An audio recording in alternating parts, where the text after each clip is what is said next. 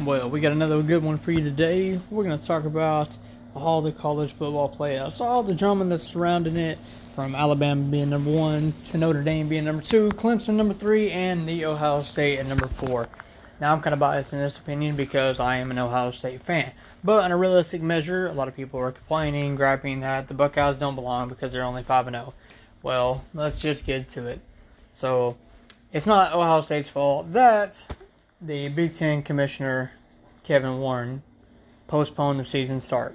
Ohio State, Nebraska, and some other schools all led the Let Us Play campaign to get it started back, so it's not their fault.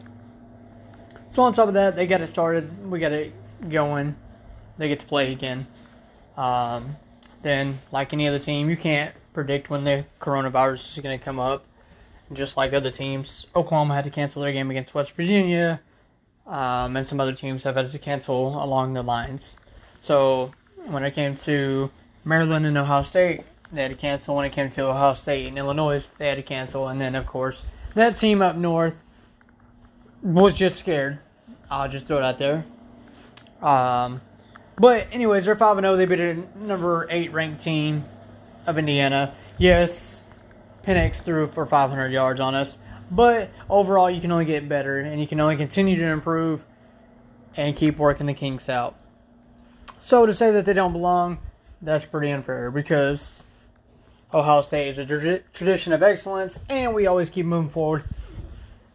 Last year in the college football finals, we did get beat by Clemson, but there were some pretty shady calls. There was a touchdown that was taken off the board. But you move on to the next year, and you just keep on fighting and keep on fighting and keep on fighting. So they told us one year, in 2014, we didn't belong. They told us we couldn't hang with Alabama. We couldn't beat Oregon. We went into the Sugar Bowl. We beat Alabama. We went into the national championship, and we beat Oregon.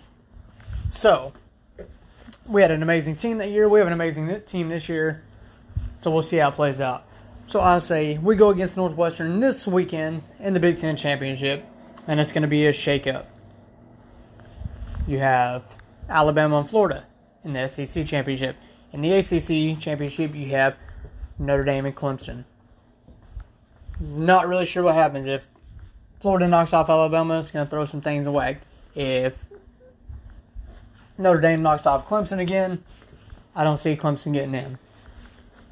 So, right now as it stands, not too sure how the polls go. If you have some comments, weigh in on them about it. Like I said, I'm kind of biased in my opinion because I am an Ohio State fan. I believe the Bucs have continuously proved and passed the eye test to get in.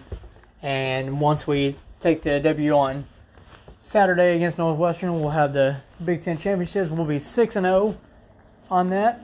And hopefully it's a statement win. And we give the committee what they look for. The eye test, the everything that they need. And hopefully we shut some of the haters up and the doubters. But I honestly doubt that because there's more Ohio State haters than anywhere I've ever been to in my entire life. And people just love to hate on the Ohio State. But that's just kind of my take on it. It's going to be a good week for football. And we do have some people out with the virus. But overall, should still be an amazing weekend. Coach Ryan Day is going to have everything lined up perfectly. Justin Fields is going to be out there. Hopefully, Chris Olave, one of our wide receivers. I was reading something earlier. I'm not sure if he has the virus or not, but I hope not. We have Wilson. We just have a star-studded lineup. Master T, Trey Sermon. Everything's going to be good. We did get 21 recruits committed yesterday, too, so that was a very, very good day. So I'm just ready for it. Let's go.